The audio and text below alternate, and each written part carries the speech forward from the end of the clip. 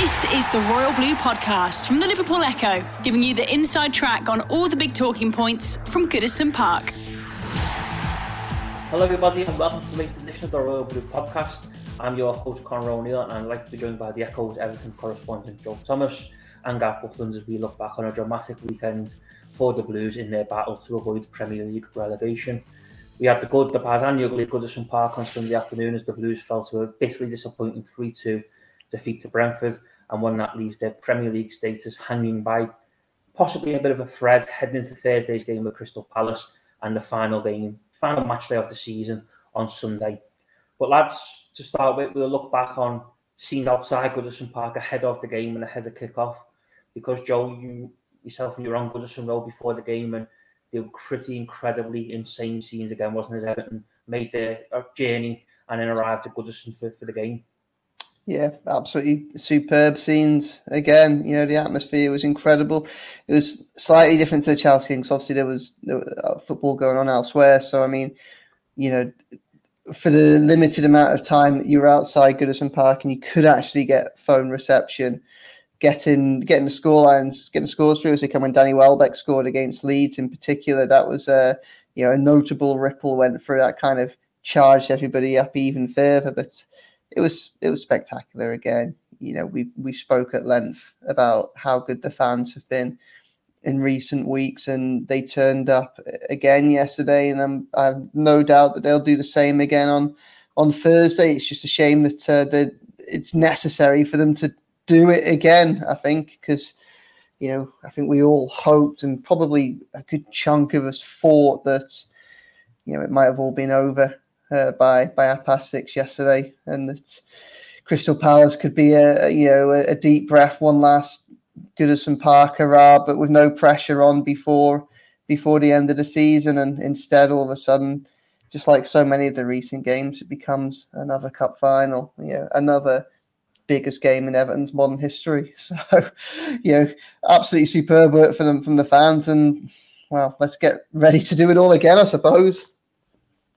In terms of the fans and before the game and the atmosphere that they created, it was a real kind of carnival-style atmosphere, wasn't it? I've not seen Goodison rocking before a game quite like that for a long time.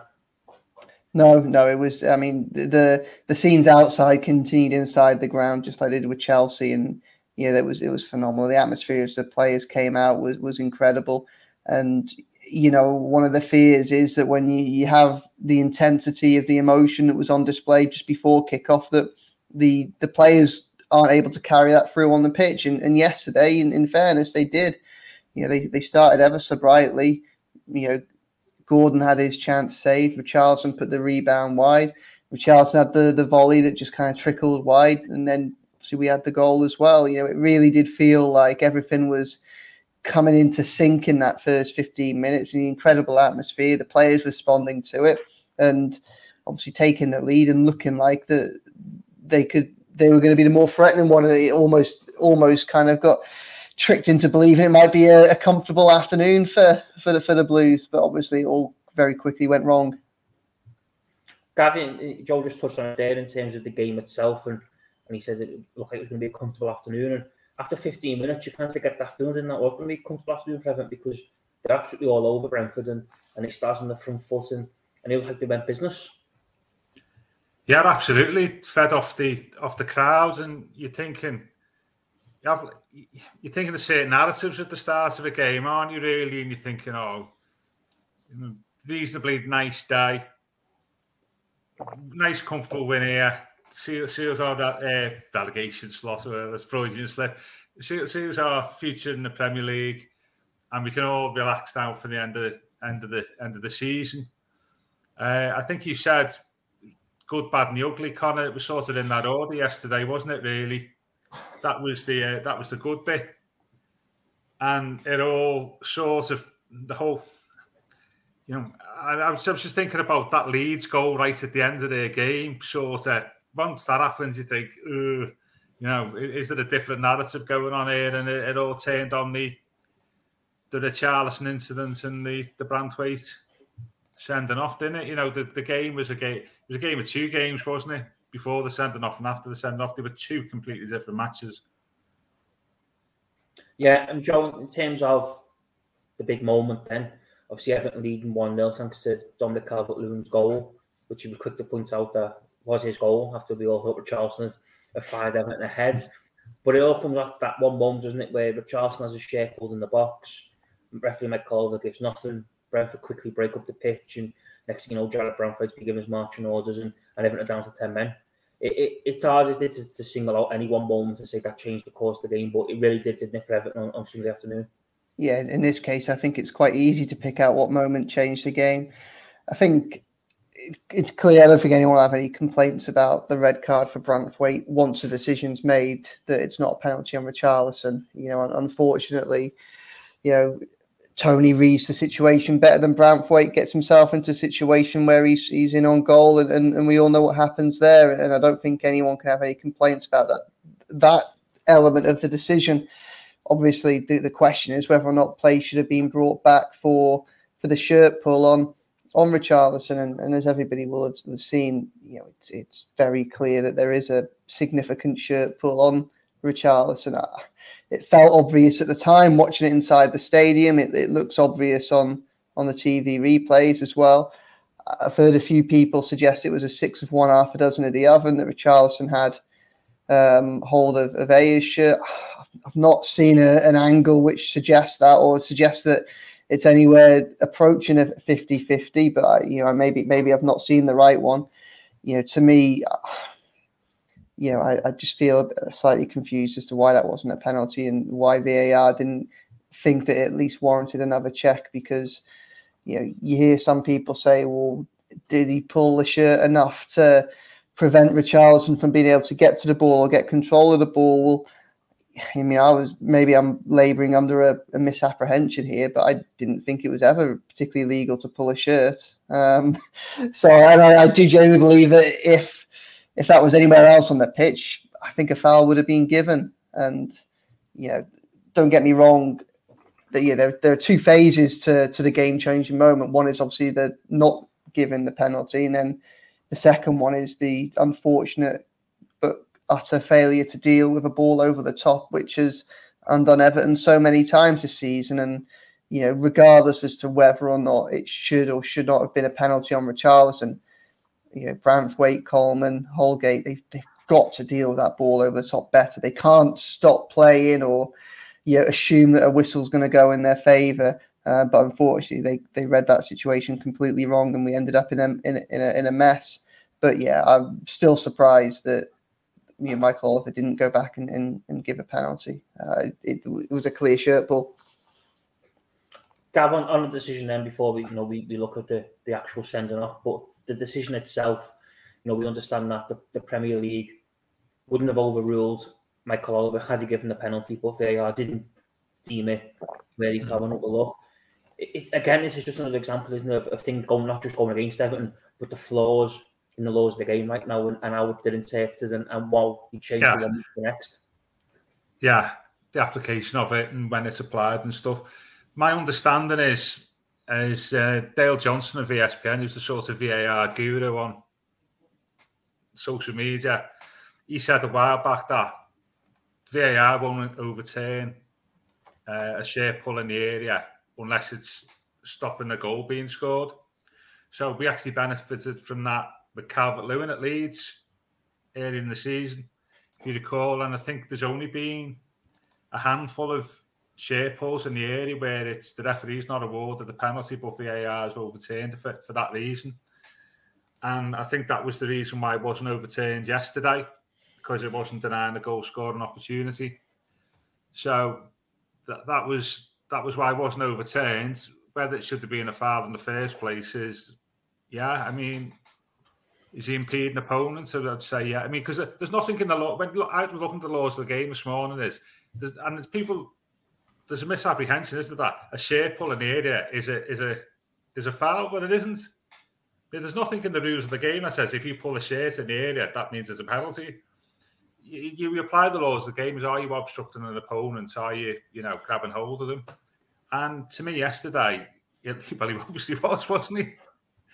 That's quite obvious. I'm only thinking that I was watching Dermot Gallagher this morning, who appears to have like a a random use of words that he'll just put in any order for the sake of it on Left Watch.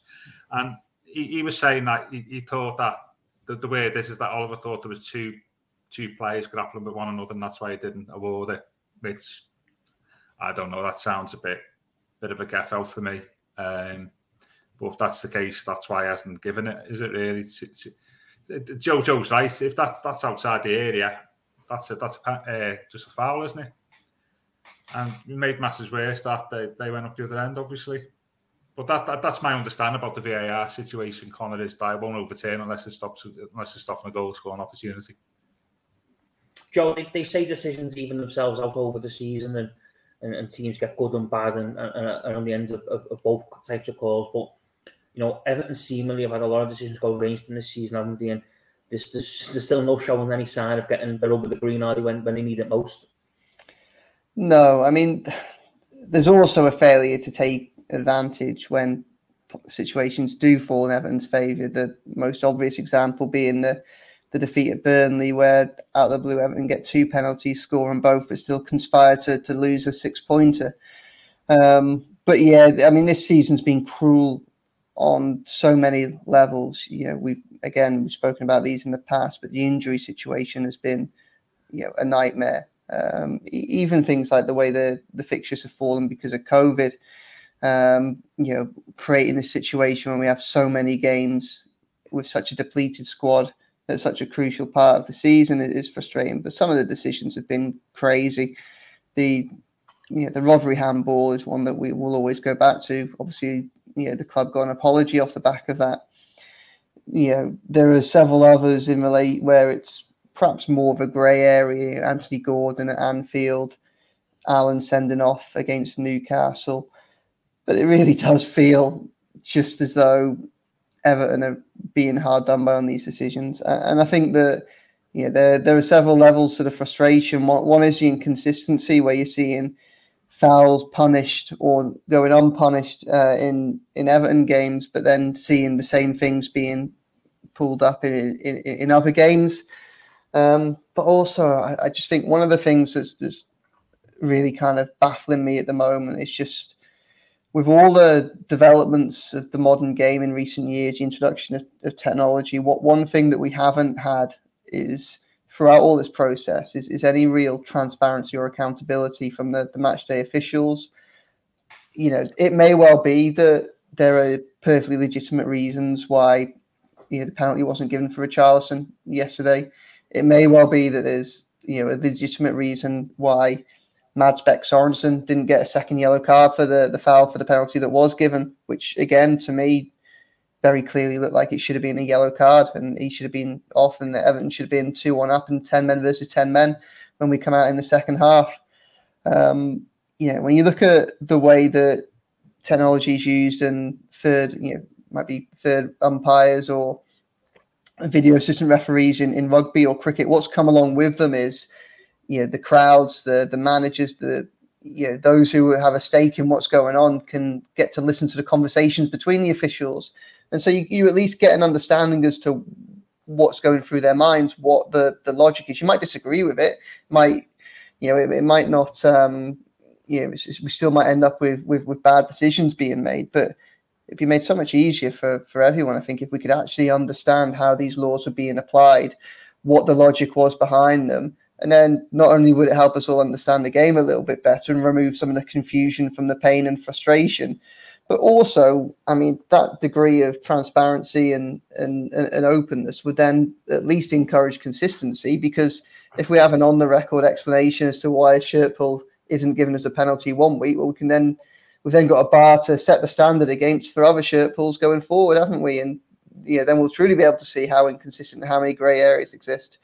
It just seems that, all these issues that have been designed to make the game clearer have just made it murkier. And, amid that, we have a situation where it feels like every time there's an opportunity to give a decision against Everton, every time there's a big 50-50, it just keeps going. Not only is it going against the Blues, but no one could quite understand why. Gav's alluded to the possible explanations over the penalty there, not giving the penalty for Richarlison there, but the reality is we're all here. We're guessing. I mean, surely everybody would be better off if Michael Oliver at least came out and just said, this is why it wasn't given, and we can all move on and go forward, and then at least we'll know for next time. The Royal Blue Podcast from the Liverpool Echo. This is something that is not so much based on the game yesterday, but more in general what we've seen so far this season. Do you think the time's come where match officials should come out after the game and explain decisions, or the Premier League should release some sort of, media where match officials explain their thinking behind decisions and give everyone a bit more of a clear indication as why a call was made? Because, like we've alluded to already, the way things are being interpreted on a weekly basis is changing, and it's leaving more and more fans frustrated at what they're witnessing. One word answer, yeah. That was Sean's piece. Yeah, of course. I mean, it's this is why like conspiracy theories are allowed to grow, aren't they, and all that type of stuff. In a multi-billion-pound game where you've got people paying big money to watch football, I think they are owed a lot more in terms of explanations. Slightly different with football, say, to cricket. Cricket's a far more black and white sport, isn't it? You either edged the ball or you didn't, or you either caught it or didn't. So much in football is subjective. What's a bad challenge? What's, all that type of stuff. What's deliberate handball? All that type of thing where it's not so clear cut. So you're never going to get total consistency. But you spoke at length before on this, Con. I mean, so many times is I think should have explanation. I think the communications inside the ground's woeful when it's happening. You don't know what's being said. You don't know when something's being said and what the decision was. And I think we had one against, was it in the FA Cup where we scored? Was it Richarlison scored against Boreham Wood, and then it was just disallowed? There's absolutely there's nothing said that there's a VAR if you just like disallowed, So yeah, there's a lot more can be done. The problem that I think we have with football is just so much of it is subjective, and I do. It is like common. That thing about you need common sense, then, don't you? Sometimes in football, and I can see why they don't want stuff broadcast, and I can see why they don't want to give explanations, because I tell you what, if you did that, you'd have a whole host of inconsistencies through the season to cite, because it's so subjective and so fast moving. But VAR, rather than resolving problems, has just created a whole host of new issues, and I think the worrying thing for me is actually there's increase as it's gone on. There's more increasingly power going to VAR rather than the referee, where actually VAR appears now to be referee matches, not the referee. And I'm certain some decisions are not given on the field by the referee because they're just waiting for VAR. They're abrogating responsibility. They're just waiting for VAR just to have a word in their ear. Well, that's almost part of the problem, because obviously, I mean, in relation to cricket, obviously most things are clear cut. Has he edged it or not?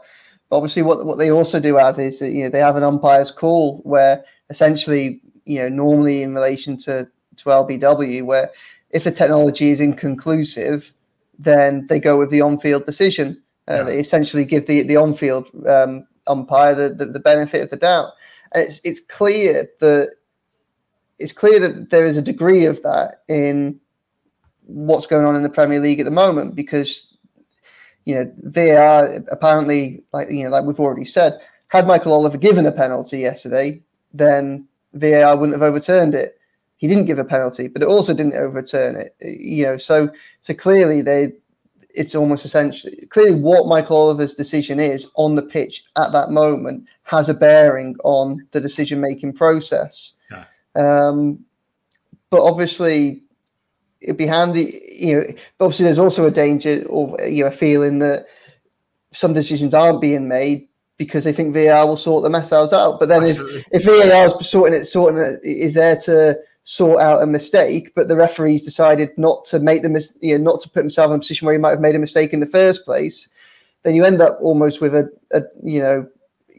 crazy situation where the technology is backing up the original mistake that's being made, because they're looking at it, they're thinking, well, we can't call that either way, so we'll go with the on-field decision because we'll give them the benefit of the doubt. And you just end up going around in circles where incorrect decisions are being compounded, but with no explanation and no understanding as to what the process is and why. I totally agree. And I just think it's the whole system's, I think it does work occasionally, but it's not working effectively, is it? And I'm not saying that because we've been on the receiving end of a few iffy decisions, but, I think most fans would say that. Absolutely. You look at the Ashley Barnes handball. Obviously, yesterday, that helped us. But I mean, no one on the pitch appealed for that handball. You look at situation with Liverpool and was it Villa last week where obviously Ollie Watkins is offside and has a shot and they score from the rebound and it's allowed. But had Watkins scored, it would be offside. It's just It's not good for anyone, and it feels like Everton are being particularly hard done by at the minute. Whether they are or not, I don't know. But it'd be handy if we could at least understand why these decisions keep going against Everton, because it's clear that at the very least, the 50-50s aren't going Everton's way. At the very least, I'd say some of those decisions yesterday were 60-40s, 70-30s, but. I think, can I just one final word on that yesterday? I'm just wondering, because it was Richarlison in the box, whether Oliver just thought we've got a bit of previous that fella, so I'm not going to give it. Again, surely the whole point of VAR is to remove that. It's to prevent decisions being made in the cauldron and under the pressure of a raucous home crowd, or decisions not being given because the player who's gone down is a boy who cried wolf. I think it's probably true. Like, there probably are referees that are looking at Richarlison and thinking, I'm not going to give that decision because it's him again. But then that shouldn't really matter. VAR should check it regardless, and if they think it's a penalty, should pull it up. I think though, going back to the game and the send off of Jared Branthwaite, obviously it was a bit of a bold call by Frank Lampard to put him in the middle of the back three. As the kind of the leader of the back three almost in the central. Do you think that was CT's to say in hindsight, but do you think that was a gamble that didn't pay off, given Jack Branthwaite's inexperience when what show once the ball goes over the top and the way it gets caught? Absolutely. When I saw the lineup at the start of the game, I thought we would play with a back three. He's put Branthwaite there to play the left-hand side of the back three because he's left-footed and he has played that. Did he play Chelsea left? I can't remember. He did, yeah. Chelsea played really well. So I was a bit irked when I saw him in the middle of the back three. That's the most important. Back 3-5. That's the key role, isn't it? You bring the ball out of defence, and Branthwaite's probably pretty comfortable with that. You set the tone for the rest of the defence in terms of organisation, and I could see why Frank did it in terms of probably wants to counter Tony's threat and the fact that Branthwaite's physically the most imposing of what defence we had on the pitch yesterday. But as you say, Connor, that's a key role, and your main best centre half fills that. And it was a big ask for me. Branthwaite at 2021. It's hardly played this season. So I don't know how many games he's played for us last two seasons, not many. For him to fill that yesterday in a key game, that position, I thought was a big mistake. I can see why Frank's done it, but I just thought it was a big mistake. Holgate's probably less physically imposing than Branthwaite, but he's far more experienced. He's on a decent run of form. I'd have put Holgate in. You've then got the benefit then of a left-footed. Yeah, we had this argument last time. He's not left-footed, Branthwaite. He's right-footed, apparently. Lefty is comfortable using his left. Yeah. Somebody pulled this up, didn't he, on Twitter when he was saying about he's technically right-footed, but he is very comfortable on his left foot.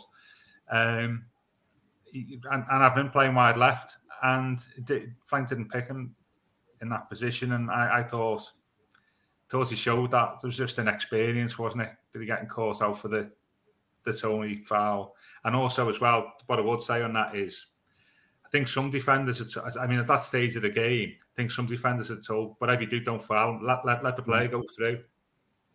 Because even if he scored, there's 1-1 with 70, 80 minutes left. You know, that's a better position to be in with 11 men on the pitch than 1-0 ahead with 10 men on the pitch. And I think they say statistically, certain times in games, let the play go through.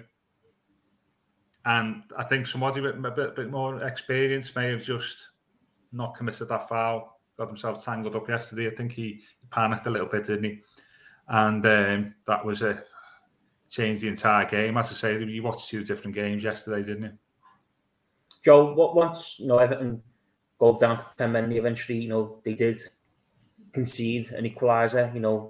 Some might say it was fortunate, but the pressure had been coming from Brentford the build-up. But then to get themselves back in front just before half-time, to give themselves that boost. Was you surprised at half-time that Frank Lampard didn't make a change and looked to maybe go a little bit more defensively solid? I know I suggested in the press box that maybe he might bring John Joe Kenny on and put him at right back and put a Bowlby in front of him and try and short the back line. Others feel that Allen should have been given the nod to come on and just sit in the middle, in front of the back four and try and cut up play. Was you surprised that Frank Lampard did not to change things up, give it a side with a head and just had to see out 45 minutes of football? Yeah, I think so. I think that for all his ability on the ball, and for all of what we have seen in the positives of Andre Gomez, particularly before his injury, it seemed as if he was struggling whilst Everton only had 10 men, in the back end of the first half. And I probably would have brought Gomez off and then either done one or two things. I'd have either kept things as they were and just brought Gomez off and put Allan on, so you got a bit more bite in centre midfield, a bit more fight. Or I would have maybe brought Gomez off and brought Kenny on and put Kenny at right wing back and Iwobi in centre mid. If Lampard felt that it was important to have somebody that could use the ball in centre midfield, and that's why he kept Gomez on in the hope that he could do so, then Iwobi would have been a more mobile and physical presence that still would have been able to have done that in the middle of the pitch. So I was, I think when the goals came, they were inevitable. I mean, Everton had spent 15 minutes camped inside their own inside their own box, really breaking out only for, two moments, and one of it which could have been crucial. Obviously, they came so close to going 3-1 up when the ball flashed across the box and Dominic Calvert-Lewin almost scored. And then the second moment being memorable because of Richarlison controlling it on his back, although he then just gave the ball away, I think, and then, seconds later it's 2-2. So I think it was a very difficult position for Lampard to be in, and maybe, the fact that they survived those first 15 minutes of the second half and created a decent opportunity in that process, gives an insight as to why he thought that it was okay to keep it as it was. But I would have taken Gomez off, and probably for me, I probably would have put Allan on. But you're right, a lot of the trouble that Everton faced came down Everton's own right. So having doing something to either give Iwobi more protection or to put Kenny on and give him additional protection would clearly have helped. But then it's difficult as well because on the other side, obviously they'd been under the cosh going into half time, but had still managed to cause Brentford the odd problem with 10 men, obviously winning the penalty in the first place. And one thing I think Thomas Frank's a very good manager. I thought he made some very astute decisions, not just tactically, but also kind of emotionally. Yesterday, bringing off Sorensen, who obviously should have been sent off, in my view, before half-time. At half-time was just a clever thing to do, and I think he did the same with another player who'd been booked every time it looked like it might get feisty, or the Brentford player might be about to get himself into some trouble. Frank did something to remove him from the situation, either tactically or by bringing him off, and obviously it paid off for Frank. He's clearly a very astute manager and got the better of us in the second half. The Royal Blue Podcast from the Liverpool Echo. Gav, one area that Everton fans were quick to reflect on and kind of question yesterday was in the middle of the field, especially when Everton went down to 10 men. I think both Andre Gomez and Doucouré both struggled with the pace of the game, and we're often exposed in the middle of the park. Do you think again that raises another, question headed into some in the transfer market, that Everton just needs simply better options in the middle of the pitch to be able to counter that when they go down to 10 men or up against it, because the both of them just looked well off the pace yesterday and were around ragged at times. Yeah, well, if you've been watching Everton while Andre Gomez has been at the club, he doesn't work in a two, does he? For the start, you need three with Gomez. I know you say Gordon sort of muddles around, but you need a three. I suspect he played Gomez yesterday because Gomez played really well against Brentford in the FA Cup, didn't he? If you remember. And I'm just wondering whether that informed Frank's decision. Having said that, it was a different Brentford that turned up yesterday compared to the passive one in the FA Cup. Yeah, it just didn't work. I mean, Decore was way off the pace. Gomez started off okay while we were playing well, but then sort of disappeared. And consequently, I mean, Christian Eriksen, who's such a lovely player, isn't he, to watch? And, you just mentioned the type of play we need. That's the type of play we need, and he won't be short of offers in the summer. And in most of the second half, even though we appeared to have like 8 or 9 men behind the ball, he was receiving the ball in 20 yards of space. There was absolutely nobody picking him up. And he just dictated the game. And as you say, Thomas Frank produced a masterclass now to play against 10 men, didn't he, really, yesterday? And I think Alan should have come on. I'm hearing, I don't know whether it's true, you guys may know that actually I don't think Frank thinks he's fit 100%, but I would have put him on for a half just to try and nullify Eriksen and the control he had in the middle of the park. I think that was costly. I would have brought Kenny on. I think if you start in the second half, if you know you're going to be under the cosh and you've got a right back on the bench, you're playing with right back, don't you? Even though I know Kenny's appears to have fallen out of favour a little bit with Frank. He played him for a bit and he hasn't played him for... but I think I would have taken possibly Gordon off and played Kenny right back and Iwobi as sort of trying to get up and down. I thought those were two mistakes Frank made. And by the time he made substitutions, it was too late. So I agree that those are two changes, but the midfield, it obviously needs major surgery, but worryingly for us, that's not the only area of the pitch that needs major surgery, is it? So I mean, Decore and Alan are both 30 or 31 by the time next season starts, or next 12 months, which is not ideal, is it? Joe, Everton also had another player sent off yesterday afternoon just to compel matters even worse after being given the nod to come on and try and rescue his side, something in the game, and go up top and be a nuisance. Someone Rondon was given his marching orders for, should we say, a rash and late tackle in the closing stages. There was no complaints from anyone, I don't think, inside Goodison. Rondon himself, accepted it and was quickly off the Goodison pitch. But now these less attacking options going into Thursday and Sunday, and although Rondon's has his critics certainly this season and people being quick to point the blame, it does leave Frank Lampard lacking in attacking options, doesn't it? Looking ahead to Thursday and Sunday, if he does need to get a goal later on in either of them games. Well, the immediate reaction when you first think of Rondon sending off is almost a kind of just smirk, isn't it? Because it was just such a blatant red card that there's no, it was just a reckless lunge, wasn't it? And I think Thomas Frank at the end of the game said he didn't think there was any malice in the tackle. He thought that Rondon might have just slipped, and I'm not sure if he did slip or not. But you could see, even though it was the other side of the pitch from where I was, it was obviously a red card, and I don't think anyone can have any complaints about that. But it's almost, whilst it's almost comical in how bad it was for a player that had only been on the pitch for 4 minutes, the reality is it's actually incredibly serious. Everton have got 2 games to save their Premier League status, and they are a side that has been obliterated all season by injuries, and where injuries are again having an impact as we come to this crucial stage of the season. And now we have to deal with suspensions as well, and Branthwaite being out for the Crystal Palace game may well matter if Michael Keane can't regain fitness, and Rondon being out for both games may well matter because however much we might like or not like having to rely on him, he is an effective plan B.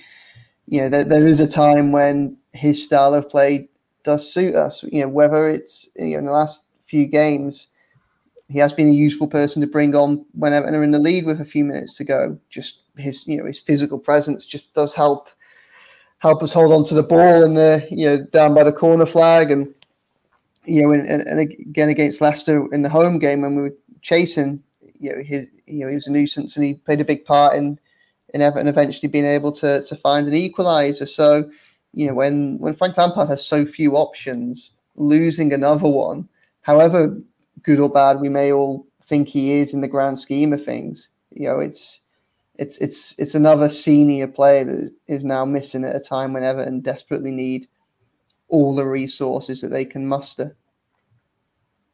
Frank Lampard was very quick post-match to quash any talk of that Everton got a discipline problem, given 5 red cards now since he's been in charge that his side has received. And he was also not willing to talk about decisions as much because he's already faced an FA charge this week for his comment post-Liverpool. But do you think it is concerning the amount of red cards Everton have picked up since Frank Lampard's been in charge? We talk about being giving it all and full throttle, but do you think Everton are crossing the line a little bit too much and it's obviously playing a massive part in the battle to survive? I'm more concerned about the punishment rather than the red card offences, to be fair. I think Branthwaite is only a game. He's not 3. He'll only be 1 game. So he's available for Sunday.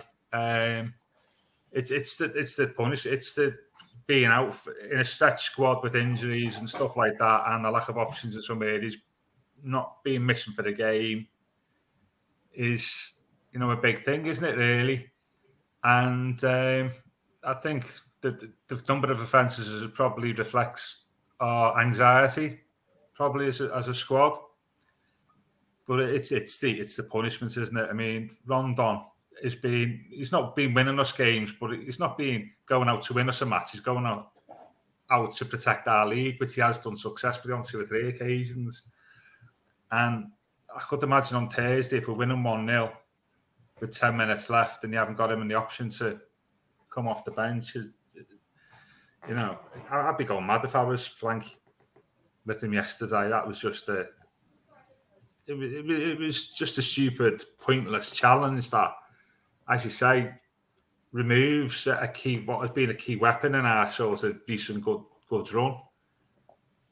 Somebody in the pub last night was just going, he was on for 4 minutes,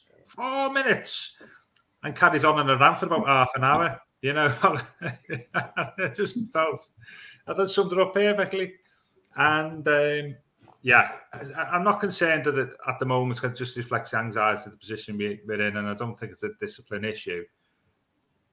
It's the damaging thing is the players that were absent as a consequence of their rash behaviour. Allen's another one in it. Missed Allen for what? 3 games. I think it's one of those, isn't it? Where I don't think it's a lack of discipline; it's a lack of composure at key moments, isn't it? The Michael Keane 2 yellows was just brainless. The John Joe Kenny 2 yellows were brainless. Rondon's yesterday was stupid, and then Branthwaite's came from Everton failing to deal with the ball over the top, which left them in a situation where he was chasing Tony, and then Alan again, a VAR decision which at the very least is a 50-50 that hasn't gone Everton's way, because I don't really think that was a sending off either. But the reason he's making that tackle is because Everton, Newcastle, it's 0-0 in a game that Newcastle can't. It's 0-0 against Newcastle in a game that Everton can't afford to lose. And at that point in the game, Newcastle are breaking forward on a threatening move, so he feels like he's got to go in for the tackle. So many times this season, whether it been through red cards or own goals or just poor mistakes, Everton have been their own worst enemy, and that's still continuing right to now. I think Lampard has managed to kind of fix some of those problems, and I think the return of Delph and the return of Mina has been crucial, to kind of shoring up the defence and shoring up the midfield and bringing a little bit of composure into the first 11, into the middle of that pitch. But obviously neither of those were there yesterday, and chaos followed. So, Gav, as things stand, Everton, 2 games to go, 2 points above the drop zone. Crystal Palace, Arsenal, Leeds got Brentford. Burnley, who currently occupy the final relegation place, are away Aston Villa and home to Newcastle. Everton know what they need to do. But are you confident that the Blues will get the job done on Thursday? No. Absolutely not. Playing a team that's beaten us, 3-1, 4-0? Cruising. Albeit down there in Selhurst Park is quite a difficult place to play, I suppose. Unless you're one of the really top teams. Well, City only drew there, didn't he? So it might be a different vibe. But as lots of people have pointed out, Palace have got a lot of players who have and potentially cause us a lot of problems in terms of stretching the defence. 3 or 4 pacey, similar players up front, and Conor Gallagher pulling the strings just behind them. And I think they'll be really tough opponents for us on Thursday. We've just spoken about anxiety and, the nerves and the stress that come with the relegation fight. And 2 games from the end of the season and been not guaranteed safety yet. I think the players would be really feeling the pressure on Thursday, especially having thrown away 1 point from 2 games. When you're probably hoping for probably 4. And so we've lost maybe 3 points in the last week. And I'm not confident at all we can do it on Thursday. The only sort of consolation I got from yesterday was that actually Brentford looked half decent. Say Frank's a good manager, and you'll hope that they can do a job over Leeds on Sunday, but you don't know, do you really? I'm not confident. If you sat here now, I'm not confident at all about getting a win on Thursday, and I think that's a bit concerning for me and about everybody. The Royal Blue Podcast from the Liverpool Echo. Joe, plans are already in place for supporters to welcome the bus again and do their part and get behind the team. But Everton's players need to react, don't they, and put a real top performance in and get themselves over the line and give the fans not something to cheer, but that kind of be able to relieve the release and, kind of the tension to go and be able to sleep happy on Thursday night, knowing that Everton will be playing Premier League football next season. Absolutely. The fans don't deserve to be in this situation. And we can, probably speak for hours and hours as to the reasons as to why Everton are in the situation that they currently are, because, they are numerous, and those reasons relate to matters both on and off the pitch. But the reality is, right at this very moment in time, that the focus has solely got to be on staying up. It's solely got to be on Thursday night. The supporters will do everything that they can to pull the players over the line. The supporters have been excellent over the last few weeks. And I'm sure, I have absolutely no doubt, will be excellent on Thursday and will be excellent again on Sunday if they are needed. But we could really do without having to go to the Emirates and pick up a result. I think kind of echoing some of what Gav says there. The reality of the situation is Leeds need to beat Brentford to have a chance of finishing above Everton. As it stands, I think Everton will stay up. I think it'll be okay, but I'm getting more confidence from my belief that Brentford might be able to not lose to Leeds than I am from Everton being able to beat Crystal Palace and seal the deal on Thursday. I hope that's the case, but there's going to be some interesting decisions to be made on Thursday. Crystal Palace are a dangerous side, and Lampard's got the difficult decision as in some respects. Obviously, this depends on the Burnley score against Villa, which will be going on at the same time, so we can't really take this into account. But point almost doesn't help Everton. A point's almost, we may as well win it as lose it to some degree. That changes if Burnley go and get hammered by Villa and their goal difference becomes worse, and a point would give us a comparable goal difference and put us 3 points clear of them with one game each to go. But what do you do if you're Frank Lampard? Do you go say, we need to win this, let's go for it? But then you've got a patched up back four or back five, which has struggled to deal with, which if they're going to go for it, will be playing further up the pitch. Yet is time after time again has proved itself incapable of dealing with long balls over the top to pacey attacking players, which Palace have in abundance. Or do you invite Crystal Palace onto you and hope that in the same way that Everton were able to do against Leicester and against Man United to some extent and against Chelsea, hope that you can stay on top of things and then sting them on one of your breakaways? It's a difficult call to make, that is. I'd be interested to see both of your thoughts as to how you'd approach it. The fact that I'm struggling here, Joe, indicates that's probably quite a decent question in the great scheme of things. I'd go for the challenge. You know what?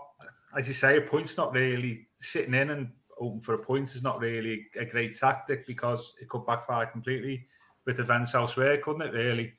I think it's hard to play like we did against Leicester. I think that would be okay. But what options have we got? I mean, and just ones in this room, they've been saying Mina maybe fifth the last game of the season. Just say to Mina, it's pretty pointless. You play in the last game of the season. Just get on the pitch on Thursday, and we'll see where it takes us. And just I think some. I presume Delph's hopefully fit. I had something like we did against Leicester. I'd certainly wouldn't be leaving a load of space. And the problem with Palace, if you play two wing backs, as we all know, that's the real area. If you play three at the back with two wing backs, that's space either side of the centre half, which they capitalised on down there. But Elise just stayed wide for the entire game and loads of space. You can be really hurt there. So even if you play like three at the back with two wing backs, you can struggle against Palace. So it's no ideal solution. And I'm just wondering whether you've even got three players to play at the back if everybody's, if you've got a few injuries. So could be interesting. Make three in the midfield, 4-3-3 maybe. But I don't think there's a one size fits all solution. This isn't about our formation on Thursday. What would you do, Connor? I think one thing we can guarantee is that there'll be nerves and tension. Oh God, yeah. And probably nail biting. But I do think he'll just stick to the tried and tested what he's done so far. I don't think he'll look to gamble. I think there's too much riding on it now. But I do honestly think we are paying the price for not going a little bit more for the juggler at Watford last week. I think it's an interesting one, isn't it? Because that was a game where he should have changed up and gone for the juggler. And you saw yesterday, I only saw much today, but you saw yesterday how they collapsed against Leicester once they conceded. They're not very good, are they, Watford? They're a lot of the places on the beach for the holidays already. The manager's already left. There's a new manager coming in. I just feel like that was the game where he could have took the shackles off and really gone for it. But he played for a point. And I know he got a point, but, like a few results we had this season, that could be one way you look back on, couldn't it? And think maybe, that was a massive opportunity missed. It's a difficult one again, though, because you say, could have gone all out for the win at Watford. Well, again, that would have probably meant playing four at the back, pushing high up the pitch, and two of those four are Seamus Coleman and Michael Keane, and we're in a situation where, similar to earlier on this year, where things didn't work out very well, and that was the case. Whether or not Watford had the tools to take advantage, is open to question. And João Pedro looked handy in that game. I know he didn't create any cast iron chances, but he might have done if he'd had more space to run into. But also, did Everton have the tools to take advantage themselves? Because however he lined up against Watford, Everton did have a couple of chances. Gray had a one-on-one, put wide, should have scored. Richarlison produced a good save out of Foster. But one of the characteristics of that game against Watford was that Everton repeatedly got into good positions about 35 yards out normally out wide, and they just completely failed to take advantage. Too often the wide players or the attacking players would carry on heading towards the corner flag rather than heading into the area. They take an extra touch rather than shoot or cross early. And, for all the kind of talk about whether or not Watford had the ability to punish Everton if they took more risks, there was also an element on Thursday of thinking, Everton could have been playing for another 180 minutes and still not have scored. And if they'd have conceded one themselves, then obviously the momentum gets hit. It's one fewer point, and and Everton's predicamen's even worse. I mean, I would have liked them to have been more adventurous against Watford, but I kind of understand why Lampard may have decided not to. I think he probably thought, let's not take a risk at the back, and we'll have enough quality going forward to make the breakthrough. And it just didn't happen. And I think one of the frustrating things about Watford was after a good week or a good run of games, it highlighted just the limitations of this Everton side going forward and their options defensively. Hopefully Lampard gets a summer to sort that out ahead of a new Premier League season. But it's almost a week on. I still don't know what the right answer was over Watford, and I think that tells us a lot about what we need to know about where Everton are at the moment, as frustrating as it is. Right, lads, we will leave it there. I think we've chewed the fat enough today on all things Everton and gone over everything. And we've tried to put the Premier League world to rights. Whether we've done so or not, only the listeners will agree or disagree with us. But before we do go, just a quick question. You know what's coming. Score predictions for Thursday night. Start with you, Joe. I'm going to let Gav go first, because if the last few times... You can't sit on the fence and let other No. The last few times he said that he would have gone for what I actually said, so I'm going to be fair to him. And yeah, okay. Well, I've said that I can't see us winning on Thursday. It's as simple as that. I can't see us winning. I just think it's going to be a fraught evening. I think we're going to really feel the pressure on and off the pitch. I can't help thinking about when we played Crystal Palace in 2014. Maybe we had the Champions League in our grasp when we got beat 3-2. I don't want to repeat that, obviously, but I just don't. As Joe was just alluded to there, I don't think we've got the quality to win. I'm going to go 1-1. My normal bottle job, but I'm going to go 1-1, and a point could be be the same as a defeat, really. So 1-1 from me, but hopefully they can prove me wrong. Joe? It will be a crazy night, whatever it is, whatever happens. I don't think Everton will be able to keep a clean sheet against Palace. I am going to go for 2-2. Well, I want to end this podcast on an upbeat note, and I'm going to give my full back into the Blues to get the job done. And we're going to win 2-1, but it will be nerve-biting, edge of the seat stuff, as it always is. But yeah, I think we'll get the job done on Thursday. I think we'll get over the line, and I think we'll all be having a nice Sunday off next week watching the rest. Yeah, fingers crossed. Fingers crossed. Yeah. But no, lads, thank you very much for joining me to talk all things Everton this afternoon. We'll be back on Friday to discuss the Crystal Palace game. See where Everton lie in No. See where Everton lie in the relegation picture, and we will be there, obviously looking ahead to Arsenal at the weekend as Everton bring the curtain down on what's been a quite frantic Premier League campaign. But from myself, Joe, and Gav, thanks for listening. You've been listening to the Royal Blue Podcast. You've been listening to the Royal Blue Podcast from the Liverpool Echo.